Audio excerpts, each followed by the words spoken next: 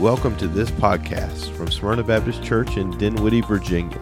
Smyrna Baptist exists to make disciples for the glory of Jesus Christ, and our prayer is that this podcast will be used to the same end. We hope that you find this content to be meaningful and helpful as you journey on with Christ in the coming days. Point to ponder, Ezekiel 36:27. John's epistle contains many challenging truths, but it also holds numerous encouraging promises. Yesterday's text records one of those encouraging promises when John tells his readers that their God, who is within them, is greater than the one who is in this world. We understand the contrast to be between God and Satan, and we also recognize that this guarantee is central to the confession and hope of the Christian faith. Indeed, we proclaim that Jesus is Lord, and we further confess that those who are in Christ enjoy all the benefits of his triumphant lordship. This week, I'd like to explore how we benefit from Christ's triumph over Satan, then pivot to a few of the ways that Jesus is greater than his enemies. As we begin our journey through this verse, we must recognize that John has a specific audience in mind. Notice here that he assumes something about the you that he is addressing. John says, quote, "Greater is he that is in you." Who is the you? The answer is believers.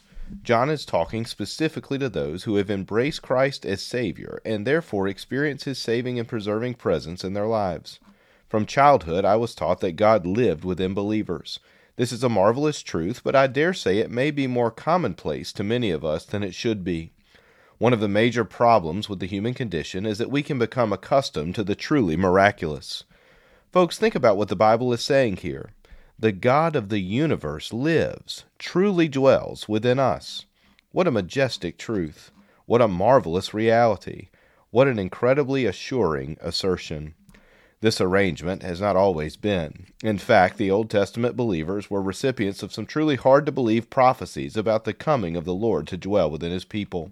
Ezekiel prophesies of a day to come when the Spirit of God would come to dwell within the people of God for a specific purpose, to observe the law of God. When Ezekiel spoke these words, the law of God already existed, but the effectiveness of the law waned. The people of God simply were unable to take that which God clearly articulated and apply it in their lives. Their desires to be holy came and went, but their ability to walk in a holy manner was totally insufficient, and the reason is that their hearts were still in need of a transformation. What they needed was not more instruction. What they needed was the spiritual ability and aptitude to follow God's revelation. Notice here that Ezekiel says that God's presence in our lives will, quote, cause us to walk in his ways. It is God's power and indwelling presence that catalyzes us to holiness. This means that our holiness is rooted in God's provision. There is one other point that needs to be made here. Not only does our holiness flow from God's presence, but also the way that we overcome the world is grounded in his dwelling within us. The logic flows quite nicely. The way of the world leads to death. The way of God leads to life. Those who follow the path to death are overwhelmed. Those who walk in holiness overcome. But the way that we walk in holiness is not in our own strength.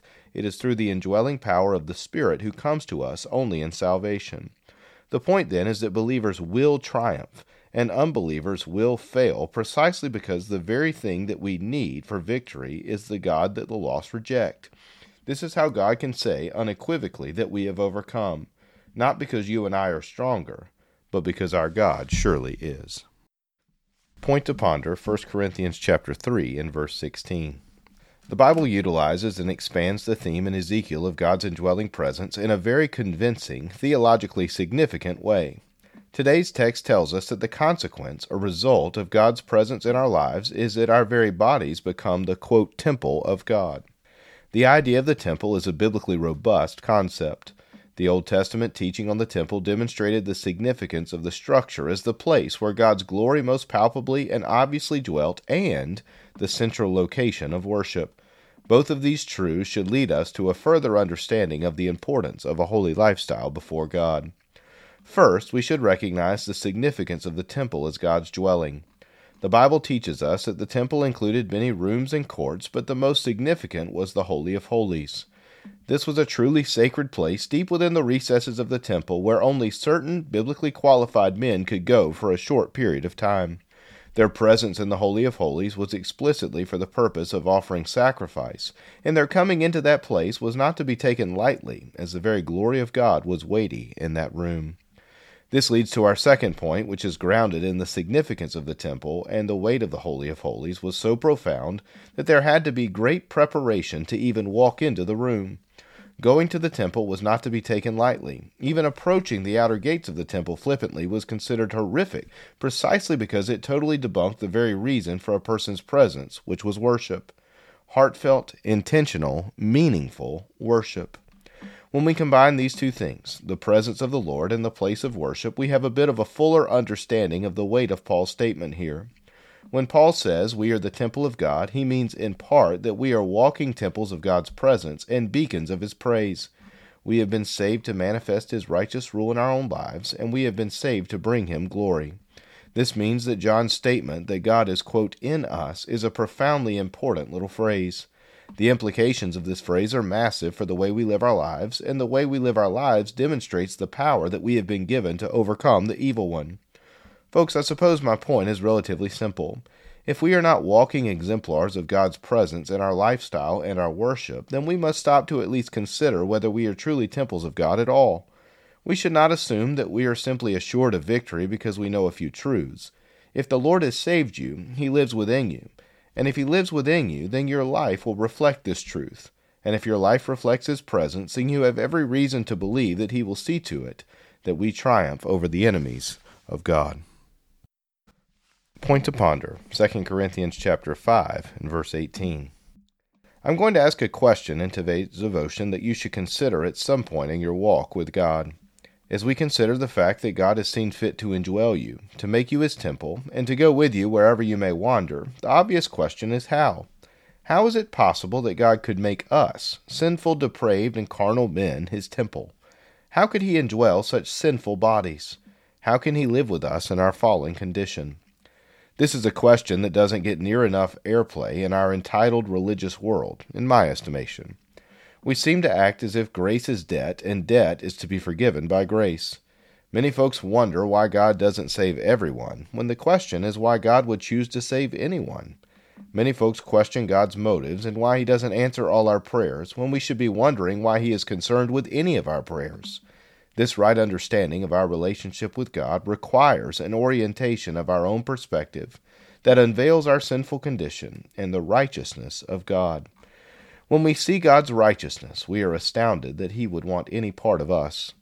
This is the fundamental beauty and majesty of the gospel. That God would work to save us and to have a relationship with us is truly breathtaking. The fact that He does have a relationship with His children is marvelous. The reality that He indwells us is astounding. But the way that He went about this arrangement is crucial to comprehend. You see, we believe that our sin alienates us from a holy God. The wages of sin is death, and death is separation from the giver of life. To be dead is to be removed from the lifeline. The chasm that formed between God and man is not able to be crossed by sinful men. We need someone to bridge the gap, someone to make peace between our rebellious souls and the God we have offended, someone to atone for our sin and make it possible for God to enforce His law and offer us grace. This act of bridging the gap is biblically referred to as reconciliation, and it takes place in Christ. How does God dwell within us? He dwells within us as His holy temple as a result of Christ's reconciling work. Jesus reconciles us to the Father, thereby atoning for our past transgressions, making right our wrongs in His suffering, and making it possible for us to be both deemed holy in God's sight and fit to be indwelt by the Spirit. It is Jesus who cleans us up. It is Christ who takes us upon Himself and takes His sin, our sin, upon Him, and it is our Savior who makes a way for the Spirit to be within us. These things are not throwaway truths. They are the very life-giving realities of our faith. Without Jesus, we are not reconciled, and without reconciliation, we are not united to the giver of life and deemed righteous, and without imputed righteousness, we are not fit to be temples of the living God. So once again, we come back to our great Savior. He is the reason why any of this is possible. It is in Him that we overcome the evil one. He is the reason for our hope and the only cause of our triumph. Point to ponder Hebrews chapter 4, verses 14 to 16. I hope that it has become abundantly clear to all of us that we are overcomers because of our relationship to Christ. Jesus is the reason for our hope of victory, and this is articulated for us by John in this statement, quote, "Greater is he that is in you than he who is in the world." The parties here are clear. One in us is Christ, and one in the world is Satan. Yet this statement begs some questions. The biggest question is, how do we know? How do we know that Jesus is greater than Satan? There are numerous answers, but I will endeavor to give you a few as we close our study this week. As we begin this portion of our study, we should consider the biblical teaching that Jesus is greater because he did not succumb to any sinful temptation. The Bible says that Jesus was tempted, quote, in every way. This does not mean that he was tempted to every particular sin. It means that he was tempted to sin in the myriad of ways that we fall. Theologians have pointed out that this has massive ramifications for the triumph of Jesus. First, we should know that Jesus' victory over temptation means that he endured temptation to the uttermost. This is an interesting line of thinking that is not explored enough, in my opinion. Nevertheless, it is true that Jesus' temptation did not cease like many of ours do. You see, we are tempted to sin, and then we sin, and when we sin, the temptation to sin subsides, at least for a moment. All of us know what it's like to fight some urge, some sinful temptation, only to give in. The grief and the shame that follows is heavy, but the temptation itself subsides, at least for a moment. To truly endure temptation to the end means that you bear its weight until you prevail in totality. No one has ever succeeded in this arena but Christ. This means that he has experienced the full gravity of temptation, and still won. Second, it means that Jesus can empathize with us. We all know what it's like to bear our burdens to someone who responds with some trite, unrealistic response or with a minimizing tone. It is so challenging and discouraging to bear a burden and realize that the person you are speaking to simply doesn't understand. The good news for us today is that our God is not in that category. He knows what it's like to be tempted. He knows the struggles of this world, and he offers you grace anyway. When you pray, you are not seeking the grace of a removed, indignant dictator. You are pursuing the mercy of one who knows what it's like to endure difficulty in this world. His experience with temptation and his victory over it means his word should guide us as our authority, and his mercy extended to us should be meaningful as well. In this way, Jesus has shown that he is greater than he who is in the world, but his prevailing over sin is escalated when we consider his victory over temptation in the presence of Satan himself. That is the point of our devotion tomorrow. Point to ponder, Matthew chapter 4, verses 1 to 11. I suppose that I assumed the connection between sin and Satan yesterday. When the Bible says that Jesus is greater than the one in the world, it is technically speaking about one being. Nevertheless, the person of Satan and the manifestation of sin have been inextricably bound since the beginning of time. After all, temptation to sin entered the world through the serpent in Eden, and Satan's victory over man in that moment made necessary the coming seed of the woman who would crush the head of Satan at a future moment in time. We believe that Jesus was victorious. He was the head-crushing Savior. And we also see in our passage today that Jesus gave evidence of his ability to prevail over the evil one prior to his finished work on the cross. To truly understand the significance of the temptation of Christ, you must see the parallels between Jesus and Adam. Whereas Adam encountered Satan in the paradise of the garden, Jesus interacted with Satan in the wilderness. Whereas Adam had everything he could possibly need at his disposal at the time of the temptation, Jesus' interaction with Satan came at a time when he was hungry. Whereas Adam allowed Satan to twist Scripture, Jesus responded to each of Satan's temptations with Scripture. In these ways, Jesus demonstrates his superiority over the first Adam and demonstrates his power over the evil one. As we consider Jesus' temptation, we must think about the foreshadowing that is taking place. Jesus takes some of Satan's best shots and keeps on trucking in his righteous obedience. Satan does all that he can to knock Christ off course, and yet Jesus prevails. This is surely ample reason to believe John's statement. Surely Christ is greater than Satan. As we close today, I cannot allow this moment to pass without pointing out a somewhat related point about our passage. As we consider the calling to follow Christ, we must realize that we are to follow Christ in combating temptation. Jesus serves as our exemplar in this passage as he models for us how we are to go about combating the advances of the wily serpent. Notice that Christ responds to Satan's temptation with Scripture. Jesus does not combat the advances of his evil adversary with pithy phrases or trite religious sayings. Instead, he reminds the devil of the enduring truth of God's word, which would prohibit Christ from acquiescing to the temptations of Satan. Christ knew the Scriptures well. He understood the way that Satan tried to twist what was said, and he had firm conviction that the Word of God was the authority. How about us? Do we know the Bible well enough to articulate a proper response in our moment of temptation? Can we recognize it when Satan twists Scripture? After all, Satan does cite several verses in this text. They're just out of context. Are we well versed in God's expectations of us and how he expects us to live so that we can spot the moments when we are being enticed to stray from the straight and narrow path of righteousness? The story of Christ should inspire us to grow in wisdom and stature, just as our Lord did, according to Luke chapter 2 and verse 52. Point to ponder Romans 6:23. Today's verse is a familiar one, but perhaps not in the way that I intend to utilize it. We have been talking about the biblical reasons we have to believe that the God who indwells us is greater than the God who is in the world. The answer is multifaceted, but it most certainly includes the fact that Jesus, God in the flesh, prevailed over death, which is the greatest obstacle and weapon the enemy possesses. Romans 6 tells us that death is the product of our sin, and we know that sin came into the world through the rebellion of Adam and Eve at the behest of Satan. We could earnestly say that death is the great enemy of mankind, but it is a kind of adversary that we have no hope of defeating in our own strength. If sin results in death, and if all of us are sinners, then the only thing we have left to do is to wait for the next proverbial shoe to drop. Life is just a waiting game, whereby we see the inevitable approach of our just condemnation, with no hope of stopping the slide into the eternal abyss that most assuredly will follow. The consequence of this truth must be that we realize that our hope does not, indeed our hope cannot, flow through belief in our ability. Instead, hope comes through the gift of grace and eternal life that was won for us through the substitutionary death and victorious resurrection of our Lord. Simply stated, Jesus rose again, and this proves that not even death can prevail over God. If Jesus is able to prevail against death, surely he can win any battle that he enters into, and this means that we have every reason to trust him when we consider the conflict that is waged between the God in us and the God of this world. The language that Paul uses in this verse is instructive. The wages of sin is death.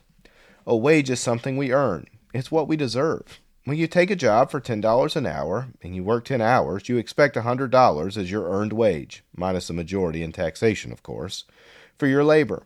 Consequently, you don't view the check as evidence of your employer's kindness. You see the compensation as that which justly belongs to you.